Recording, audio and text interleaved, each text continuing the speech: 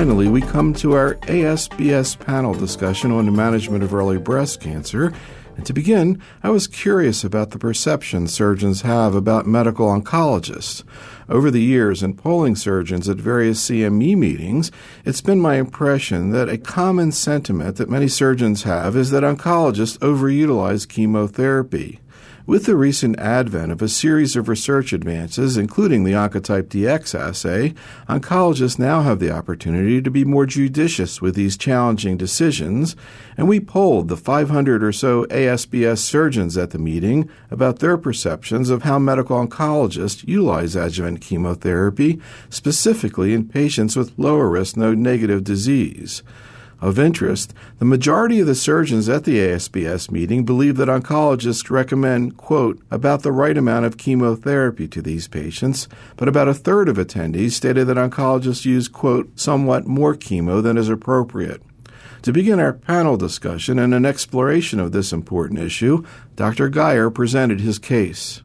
This was a 49-year-old perimenopausal woman, practicing attorney, who presented with a 1 centimeter grade 2 node negative, strongly ER positive, PR positive, HER2 negative infiltrating ductal carcinoma. She had been amenorrheic for about 18 months, and her surgeon had ordered estradiol FSH levels on her prior to referral, so I had those available. She basically came to the consult saying, I know there's chemotherapy is something that I have to think about, but I really don't want it unless you can show me that there really is substantial increases in my likelihood of staying free of recurring disease. And so a lot of our discussions revolved around that. She did have fibromyalgia as a fairly significant underlying health problem that she was managing. To make the hormonal therapy question more interesting, she also had history of having had a thrombotic ischemic event. Fortunately, did not have a lot of neurologic residual, but had been evaluated by a coagulation specialist and was advised to take indefinite warfarin for the problem. Can you talk a little bit more about what her concerns were about chemo, where that was coming from? Did she have friends or relatives, or sort of what specifically? It wasn't a case where she had family history and she had seen relatives go through things.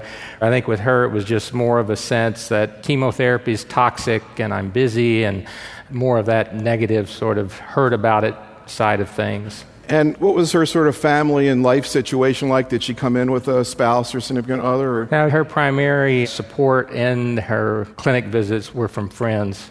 Do you think that she absolutely would not take chemotherapy under any circumstance, or maybe her bar would just be a little bit higher than the average patient? I told her initially that the available data suggested that broadly for node-negative ER-positive patients that the absolute improvement was about 4% for disease-free survival and a little bit less than that for overall survival based on her overall profile. I ran the adjuvant online, showed her those numbers, and her attitude was basically well, it's got to be better than that for me to take chemotherapy.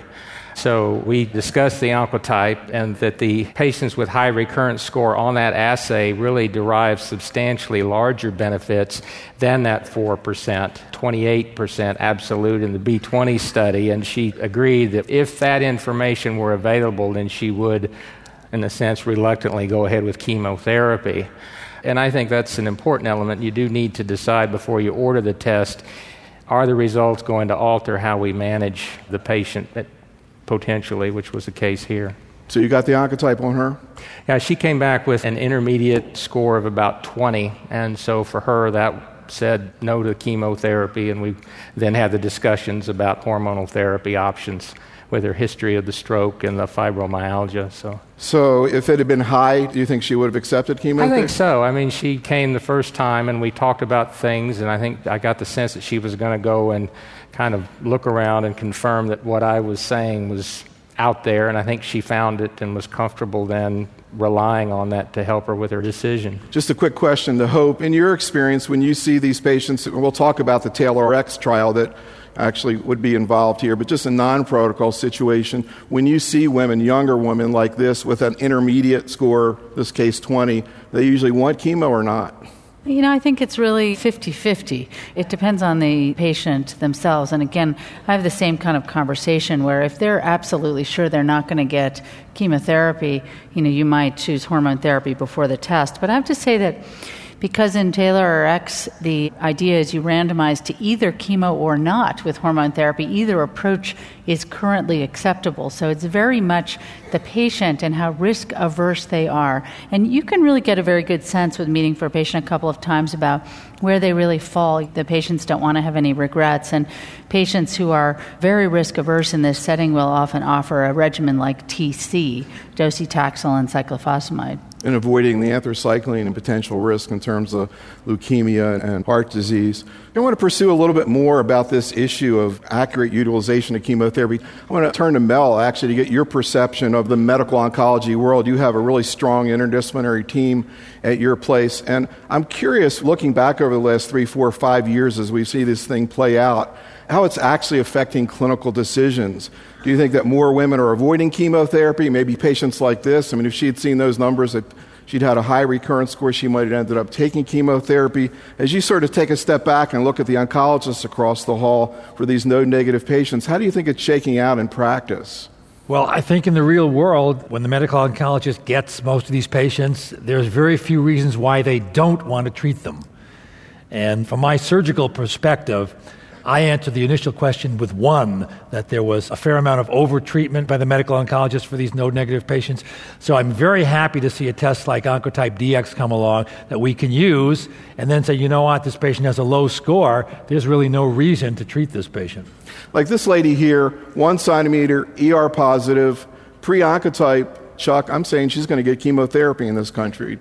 It would have been recommended. Recommended, yes, recommended. Maybe she would have turned it down. Actually, I think, Hope, there was a study done in Denver in a practice setting. It was U.S. Oncology, where they showed about 1 out of 4 times the test was ordered, it actually changed what they would have done otherwise. What's your experience with it? Well, actually, it's interesting because that survey, which, was looking at utilization of the test when it was quite new, showed a relatively small number of patients whose treatment changed because of the test. I actually think that it's probably more like 50% now would be my guess, and I think we're going to see more data on that from a study that'll be presented at ASCO, because I think that there's more acceptance. In the early days of the test, we would send it, and we had 10 tests for free in the very beginning before the insurers were paying for anything, and people just wanted to know, but it actually didn't influence their decisions as much as now, where we really make a prospective plan, and I find that the test is even more useful relatively in women who have stage 1C tumors, grade 2, where we would have reflexly given chemotherapy, and now I do avoid it in about 50% of the women. David? I just comment in that trial from Denver that was done by Ruth Oratz. The interesting point to me was that the number of patients whose therapy changed really was dramatically higher in terms of what the therapy ultimately received was versus what the medical oncologist recommended even after the Oncotype. And I think that's important. It has implications for a surgical audience. I think it's very worthwhile for surgeons to consider utilizing tests like this to help prepare the patient and explain to the patient what their risk is. And if we're all concerned about some overutilization of cytotoxic therapy, I think it helps for the patient to be brought into that loop a little bit sooner.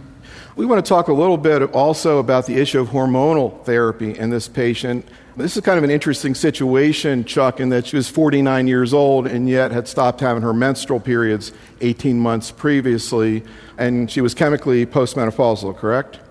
Correct. So how do you approach deciding whether a woman's postmenopausal or premenopausal when you factor in age and time since her last period, et cetera? Well, when you use chemotherapy, of course, that's a different thing because of the effect of the chemotherapy. But in a case like this, we do know that the aromatase inhibitors do have the ability to reinduce ovarian function in some of these women, though in this case, being 18 months with amenorrhea and having the postmenopausal levels, I think it's likely that she is permanently postmenopausal. Generally, what I do, though, in these women is I will transition through tamoxifen for a year or two so I don't get into that difficulty. I don't think that the data saying that the aromatase inhibitors are superior to tamoxifen is so compelling that one needs to be concerned about that, particularly if it's a patient where you're foregoing chemotherapy because you're already saying they have a less aggressive, better prognosis. So I think it makes sense to transition through that. In this case, I have the problem of her history of the hypercoagulable syndrome, and whatever it was, it couldn't be characterized, but it clearly caused strokes. So in her case, we talked about that, and she just didn't want to go near the tamoxifen, so we're starting her on the aromatase inhibitor, and I'm going to watch her levels a lot closer than what I normally do to see if she starts to come back. We're going to be touching on both local as well as systemic therapies in terms of early breast cancer. And obviously, endocrine therapy is going to be a major issue. Again, I'm curious, getting input from outside of medical oncology, David, what your take is on the AIs as opposed to tamoxifen, both in terms of how patients seem to tolerate it, as well as sort of the risk-benefit in terms of complications. Well, it's interesting. After the initial AI trials, on paper, certainly the AIs appeared to have a better toxicity profile. I think most people have found the practical matter in day-to-day practice is that there's a much higher complaint rate relating to musculoskeletal complaints than perhaps was reported in the trials for a variety of reasons. I think these are still both well-tolerated therapies. The reasons patients tend to choose one or the other if they're postmenopausal, I find, usually is a cost issue if they don't have an insurance drug plan, because the AIs are much more expensive, and the issue of the musculoskeletal toxicity is the biggest concern, notwithstanding issues like Chuck's patient. I want to ask Chuck if he can sort of give us a 30-second brief on the MammoPrint. You know, there's a press release that came out that this gene assay was now available in the United States, and a lot of us hadn't even heard about it. What exactly is it, and is it sort of ready for clinical use, Chuck? Well, the MammoPrint is another gene expression assay that looks at 70 genes. It was developed in the Netherlands, and it actually has been looked at and compared to the recurrence score. And interestingly, even though they only have one gene in common, they really track together very, very well. And it attempts to put women into poor risk, high risk groups to make a decision on do they need therapy, yes or no. I don't see that it really provides anything that the Oncotype doesn't provide. The Oncotype has a huge advantage in that it can be done on paraffin, and you can selectively do it when you think it will help you. The other, since it's frozen tissue, you've got to change your way you collect breast specimens, freeze it. So I don't see its clinical utility relative to the Oncotype personally. Okay, well, let's go to David's case. And one of the themes that we want to talk about today is the integration of clinical research into practice. And there's no surgeon anywhere that exemplifies this more than David in terms of his role with the NSABP. And this patient is particularly intriguing in terms of that. David, can you talk a little bit about sort of your first encounter with her background, and what the issue was?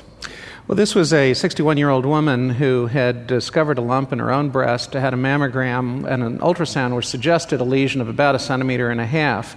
And a core biopsy under ultrasound had demonstrated infiltrating ductal cancer. And she was, of course, quite concerned when she was referred. She's an active woman who lives in a sort of country club lifestyle, active in golf and tennis, and so she has a lot of things going on in her life, even though she is retired at the early age of 61. What's her family situation? Her family situation, her husband had passed away a few years earlier. He was a little bit older and had had an MI and passed away. And so she lives independently on her own. And, of course, concern to her was the risk to her life. She was, of course, concerned about maintaining her lifestyle and cosmesis. She lives in the desert Southwest and wanted to maintain her appearance and the kind of clothing that you can wear in that environment.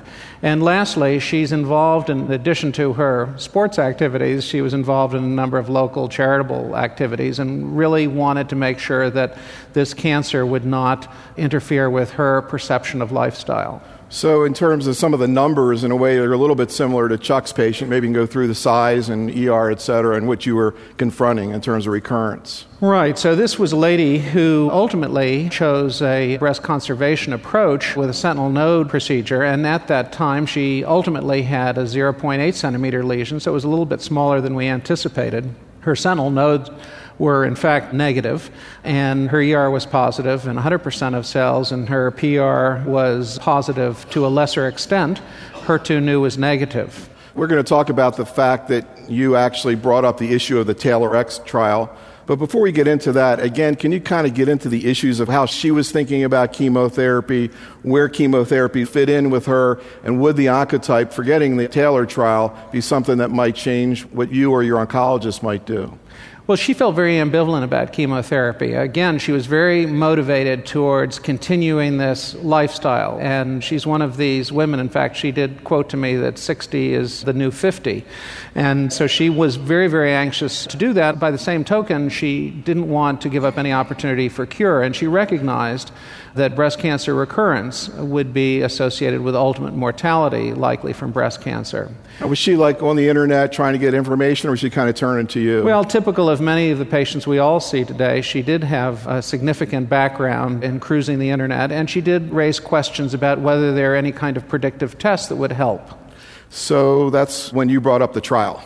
Right. Well, when I see patients at the front end, we talk about local, regional, systemic management of their disease right at the beginning so that they have a sense of understanding of what's coming down the line. And I think in that setting, I also mentioned the value that historical clinical trials have given us, that she is building her treatment on the backs of many tens of thousands of women who've participated in studies. So when we had her information back, it became quite reasonable to turn around and say, look, we have a test that appears to work well. You've all just seen the data. It's been reasonably well validated. But there's an area where there's still some questions. Would you have an interest in participating in a study like this? If you participate in TAILOR-X, you're essentially indemnified against any cost of the assay. When the assay comes back, if you're in the low-risk category, you get to, as Chuck showed you, you get to get the hormonal therapy of your choice. If you end up in the high-risk group, you get hormonal therapy and chemotherapy. And, of course, if you're in the intermediate risk, that's the group we're most interested in teasing out the advantages. And so what did she decide to do? Well, she was willing to participate in the trial, and in fact she did. And when the assay was sent off, we got a recurrence score of 25, which put her just on the top end of the intermediate risk category. And she was, in fact, randomized to receive hormonal therapy and cytotoxic therapy. Now, Hope, this is really an interesting situation which we haven't dealt with really in medical oncology for a long time, which is asking a woman to agree to allow the computer to flip a coin about whether she's going to get chemo or not. Pretty provocative situation. How do you find people responding to it, Hope? Being on the opposite face of the United States, we really have a very different population of patients. And I think that overall patients that we talk to are very enthusiastic about the study, but they are less enthusiastic about being randomized to receive chemo or not. They want to decide about the use of chemotherapy. So we have actually enrolled several patients in the study, but in Northern California in general, we find it quite difficult to randomize to chemo or not. I think the study, however, it's going to give us a huge amount of information. Is really important. And, for all of us who've been treating breast cancer patients for many years, we're not going to give a postmenopausal woman who has a 0.8 centimeter ER/PR positive tumor chemotherapy, and yet we may be in that situation really undertreating somebody. So it's very important to figure that out. I really would applaud you for enrolling the patient in the trial and getting this additional information. So this patient actually, as Hope said, very likely probably wouldn't have gotten chemotherapy with a 0.8 centimeter ER-positive tumor. Now she's going to get chemotherapy. How did she feel about being randomized to chemo? Well, because she ended up essentially at the cutoff point for intermediate to high risk, I think it was an easier choice for her. I have to say that even I'm uncomfortable when I get a patient with a recurrence score of 12, which would be low risk by traditional commercial assay, in randomizing such patients. But we all agreed when we were going to do this trial to be very, very conservative, and that's why those cutoff points were chosen. So if she had been randomized to no chemo, you think she would have said, well, I don't know, maybe I ought to drop out and get the chemo? No, I think she would have gone ahead and done it. Okay, so she goes into that, and is she already treated at this point with the chemo? Well, she is, but of course, because, as we've said, we're big advocates of clinical trials, we also did discuss another trial with her. And the other trial we discussed was NSABP B39, which is a trial of partial breast irradiation versus whole breast irradiation. And of course, for women who enter that trial and randomize to partial breast irradiation, they get that treatment prior to any cytotoxic chemotherapy. So this woman, amazingly, now has participated in 2 extremely important studies. And what do you think her main motivation was to participate? Well, this was a woman, as I mentioned, that was already very actively involved in charitable work in the community. She feels it's very important to give back. She's led a fortunate life. She's well-to-do. She's active. And I think that this was another way of doing that. And I think presenting to her at the very beginning that her treatment choices are really based on women who've participated in trials and that we won't move forward without them was very, very helpful. Mel, did you want to comment? The only mistake in this case was ordering this test, because you finally got a perfect patient that you don't have to treat. She's got an 8 millimeter intermediate grade tumor, widely excised, ER and PR positive. She's perfect for an aromatase inhibitor. If you look at the TABAR data, this kind of woman has a 20-year, 95% survival. I don't think you're going to improve it with chemotherapy, and so now you're stuck in a terrible corner giving her AC. I'd go out and get a mammo print on her, and maybe you can get her off the hook. Well, Mel, let me ask you, suppose her oncotype had come back as high. But you know what, Mel, what's interesting about that is that, as I say to the patient, these are statistics, right? This is not the individual. And I think that although we don't know, the reason why she's being randomized is because we don't know the answer to that question, what to do with the women in the intermediate risk group. And potentially these kinds of patients, the benefit from chemotherapy is indeed quite modest. But I think there is that 5%. And maybe we're picking out that 5%, so the benefit is much greater in that group, as opposed to the traditional way of looking at it. If you look at, if you have a 95%, we can't really improve much on that. If you're picking out a group of patients that really has an 80% or 85%, maybe we can. David? There have been a number of studies over the years that have shown that the vast majority of recurrences, local recurrences, when they occur right in the tumor bed. And actually very few recurrences occur outside of the primary quadrant in which the tumor is located. So the question that we might ask ourselves about radiation therapy is, can the volume of treatment be reduced just to the area at risk? And with a lower volume, can radiation therapy be compressed in time? How will the cosmetic outcome compare to whole breast radiation?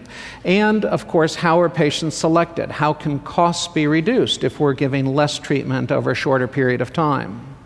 So right now, the trial that we've discussed, NSABP B39, also known as RTOG 0413, is a randomized trial that's looking at whole breast irradiation in eligible patients versus partial breast radiation. The whole breast radiation is given after adjuvant therapy in a standard fashion. The partial breast irradiation is given prior to adjuvant therapy, and the physician may choose either interstitial brachytherapy, Mammocite, or 3D conformal.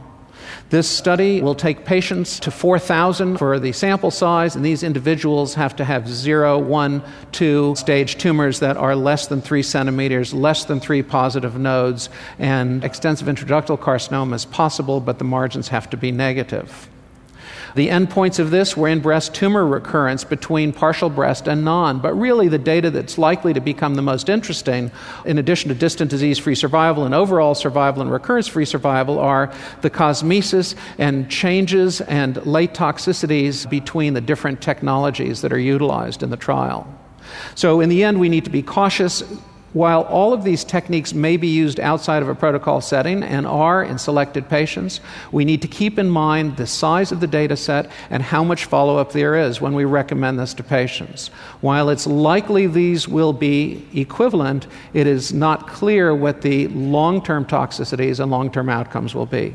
So I just want to follow up a little bit more about this patient, because David told me a very interesting story about what actually happened to this woman, and maybe you can relate that, David. Well, this particular patient went on B39, was randomized to partial breast irradiation. She received her partial breast irradiation without any complication or difficulty. She had some erythema that developed, as you would expect, and then this resolved. She went on several weeks later to get the chemotherapy that was recommended or required by her randomization in the TAILOR-X, and she received adriamycin and cyclophosphamide standard treatment. After the first course of therapy, she developed an intense erythematous reaction to the skin. Her partial breast irradiation, I should mention, was given as external beam conformal radiation. She got an intense erythematous recall reaction that actually delayed her second dose of treatment. We treat these with local steroid creams and with some systemic non-steroidal anti-inflammatories. And it resolved, and she was able to complete her therapy. When this has occurred, we haven't found it go beyond the second dose of chemotherapy, but it really can be quite impressive during the first dose or two. Chuck, I thought this was really interesting, because usually the external beam is given after the chemo, And in this case, it's 5 days, stick it in before the chemo, and yet this woman gets this bad recall reaction. Have you seen that before? I have not in the patients that I've treated. I've tended to, so far, the patients that I've seen that have gotten the partial breast have been the node positive, so I've been using sequential anthracycline taxanes, and I've just been flipping the order to delay the anthracycline and haven't had problems. Mel Capsule comment on Target intraoperative therapy? We use the Interbeam for the Target trial, and it's the easiest trial that we've ever had to sell a patient, because basically we ask them, are you willing to be randomized to a trial where, which would you prefer, 30 minutes of intraoperative radiotherapy while you're asleep or 30 days as an outpatient? And they all fight to and say, is there any way I can fix the trial so that I can get the intraoperative therapy? And who's eligible for the study? 3 centimeter or smaller tumor, clear margins. DCIS also? No, but we are starting a DCIS trial at USC. We're not randomized, but treat 100 consecutive patients to see whether this is feasible. How many patients have you yourself used this machine on? Dennis Holmes at USC is in charge of it. We've randomized about 44 patients. And what are you seeing in terms of morbidity? We've seen virtually no side effects, no morbidity. One patient had some redness around the site for about a week. That's it. We also have the Target trial up and have had a very good experience with it as well. But in terms of the recall reaction, we have a patient who had Hodgkin's disease 20 years ago, and she had a recall reaction with anthracycline. So I think, you see them. Wow, interesting. Okay, let's go to Hope's case. So this was a young lady, 29 years old. Can you talk a little bit about how she presented, both medically and sort of what was going on in her life? This is and continues to be a lovely woman who was 29 when she presented with a very large breast mass. She actually was from Australia and had been traveling around Asia, met a young man from California and traveled with him for a little while. They got engaged and came back and got married and moved to Australia. I believe they'd known each other for 3 months. They got married in Australia and came to California. And she got a job, and they were doing very well and thinking about when they wanted to have children. And of course, they had been married for about 6 months when she came in, noticing that she had had this breast mass that had come up relatively rapidly, and one breast was larger than another. So she had been seen initially by a primary care physician who also noted a 2-centimeter axillary node, and she had a core biopsy that confirmed an ER positive, PR positive, and HER2/neu overexpressing invasive ductal carcinoma.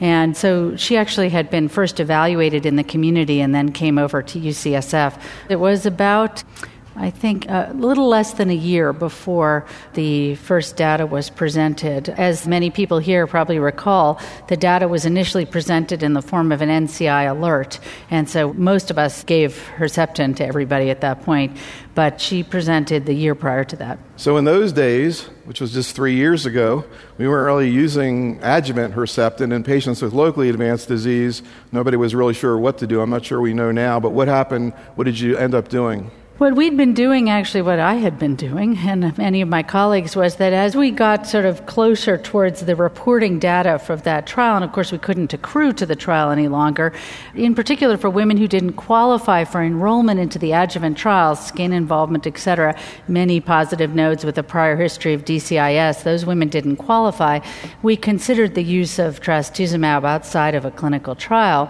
This woman presented with a very large tumor and a palpable node. So this is a patient that we would commonly refer for neoadjuvant chemotherapy, and we felt strongly that that was the right approach. There was not a neoadjuvant trial, but I felt that she's very young with a nasty cancer and really deserved trastuzumab as part of her therapy. So she received anthracyclines for 4 cycles, followed by a taxane and trastuzumab-based regimen, and then went to surgery. What happened to the mass in the axilla? And her mass responded very nicely. It didn't respond. Many patients, sometimes you know that somebody has HER2-positive disease when they come in after their first cycle of AC because the mass is almost gone.